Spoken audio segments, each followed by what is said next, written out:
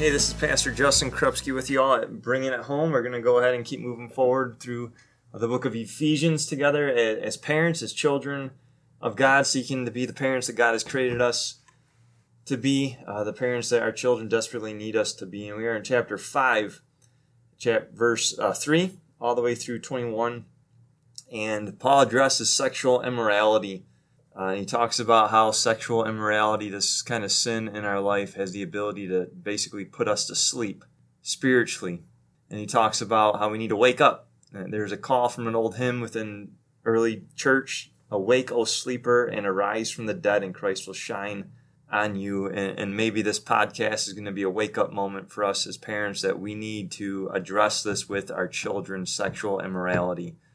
As I think about addressing sexuality with our children and what the Bible has to say about what is right, what is wrong, I think about a podcast series that we put together a couple years ago. It's called The Birds and the Bees. And so for the next 5 weeks, what I'd like to do is reshare this podcast with you all and encourage you as parents to have these godly conversations with your children and to look for resources, to do whatever we can to have this conversation with our children about sexual immorality and the temptations that they are going to face, the temptations that they are facing. And certainly if you have questions, you can always email me at jkrupski@TrinityUtica.com. So please enjoy this podcast called The Birds and the Bees, Part 1. And so I'm hoping that we can take some godly wisdom and bring it home, specifically about sexuality, dating, and marriage to our sons and our daughters.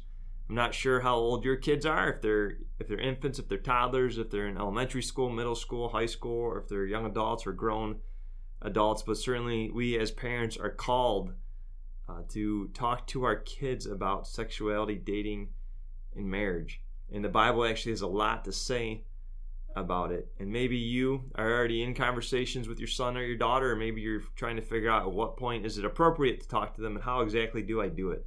I think all of us growing up, we had different parents certainly, and they probably all had different techniques. Some parents maybe didn't even approach the issue with us because it was too awkward. Some parents probably hit it straight on with us. Some parents probably gave us poor wisdom, bad wisdom, and some parents maybe gave us some wisdom. I know my parents, what they did with me, the one thing that sticks out the most is I remember my dad just put some books underneath my door and just shoved them in there and expected that I would read them and never did any follow-up with me. So that's what my dad did. My dad did, though, because he's a marriage counselor. He did talk to me, especially as I got older, like 16, 17, 18. He talked to me a lot about the temptation of premarital sex and just gave me words of encouragement and gave me some hard-hitting wisdom with how that can affect my future marriage. And so what I want to do for 5 weeks is talk through just some wisdom when it comes to how we can talk to our kids or what kind of tools we give our kids so that they can have a great marriage someday, because certainly that's God's desire for them if they get married. And 90% of people are getting married. Singleness is a gift, but yet most of our kids are going to get married. And I love it. I love the Bible because in the book of Proverbs, again, and I've said this before, this is a parent writing to their son, writing to their daughter, and there's power in writing letters to our children. And in an issue of sexuality, as awkward as that can be for us, I do believe there's great power for us as parents and that we should all write letters to our sons, to our daughters, expressing sexuality and dating and marriage truths that certainly we can follow up and talk more about face to face, but perhaps a letter is the most non-threatening, least awkward way for us to approach the topic. And again, I don't know if you've already started talking to your kids. My oldest son is 11. I have talked to him. I have talked to my son who's 8, my daughter who's 6. My daughter who's 6, the way I talk to her is I just pray over her at night oftentimes and just praying that she's going to be a godly wife someday, that she's going to read her Bible, love her husband, and that she's going to marry a man who loves her deeply, but more important than that, loves Jesus and reads his Bible. So that conversation's already beginning to take place about a future marriage. With Toby knows, my 11-year-old, one thing specifically, that sex belongs in marriage, not outside of marriage, and it's pretty clear, and I bring that up quite a bit with him. Same thing with Graham, especially with different shows that they see on TV or different things that they just are exposed to. I bring that truth up with them. What I'd like to do through this series, I actually wrote a letter a few years ago to Toby that I've not given him yet, but again, this could be a tool, and maybe you can use this as an encouragement for you to write a letter to your son or your daughter just to begin the conversation. What I want to do is read the first paragraph in this letter for you today just to get our thoughts going as far as how can we approach this topic with our kids with some godly wisdom. And so here's the letter that I wrote to Toby, and that I'm going to be giving to all of my kids someday when they are ready to date. And so it begins this way. Son, since you are officially allowed to date now, and since your mom and I taught you that dating is specifically for those who are intentional about pursuing marriage, I have some wisdom that I want to pass on to you so that your dating leads to as great as a marriage as your mom and I have. This first point, son, the first point of a great marriage begins with you and your spouse being on the same page with your relationship with Jesus. Now, you have seen the faith in your mom and me through the years, and we pray that you know Jesus like we know him. God tells us in the Song of Solomon that he wants your wife and he wants you to see him alive and active in each other. As we hear the bride say that she sees God in her groom as he comes towards her down the aisle for their wedding ceremony. He also tells us, God does, that it is not good to be unequally yoked. This, son, is the key, the foundational key to a great marriage.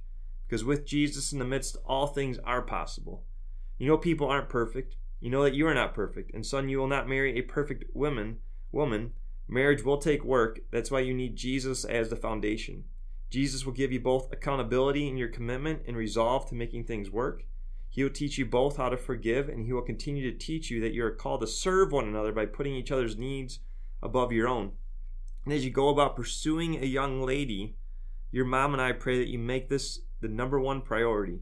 Make sure you and her agree on Jesus and that she wants to follow him just like you. A couple of tips of how to find a woman with faith in Jesus. First, I would say to continue to be a Christian. Just stay involved in church, in the youth ministry, right? Bible studies, retreats, mission trips. And then when you go to college someday and you want to date, find a Christian woman through a Christian ministry. So just stay involved in the church life, and that will give you a better chance to meet someone who has a similar relationship as you do with Jesus. And second, if you meet her through a friend, or even if you meet her in a church type setting, you need to be specific from the get-go and asking questions about her faith before you proceed in pursuing her. And so that's the first paragraph.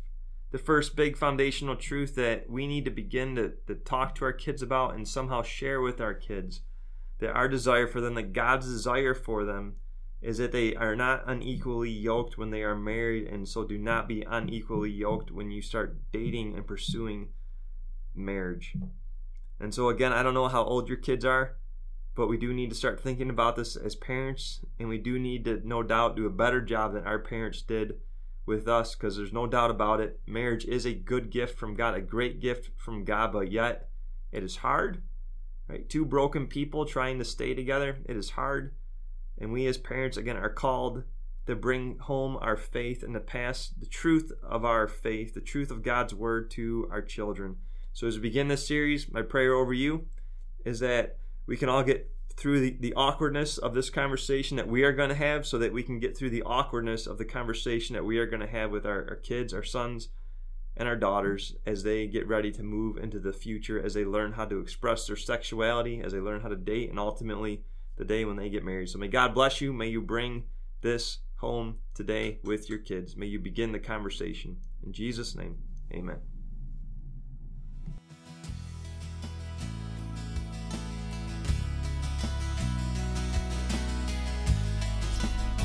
Thank you for tuning in to Bringing It Home. Join Pastor Justin at Trinity Lutheran Church this or any weekend. Check out TrinityUtica.com for the most up-to-date schedule. While you're there, click on the media library and select Bringing It Home to ask questions or to subscribe.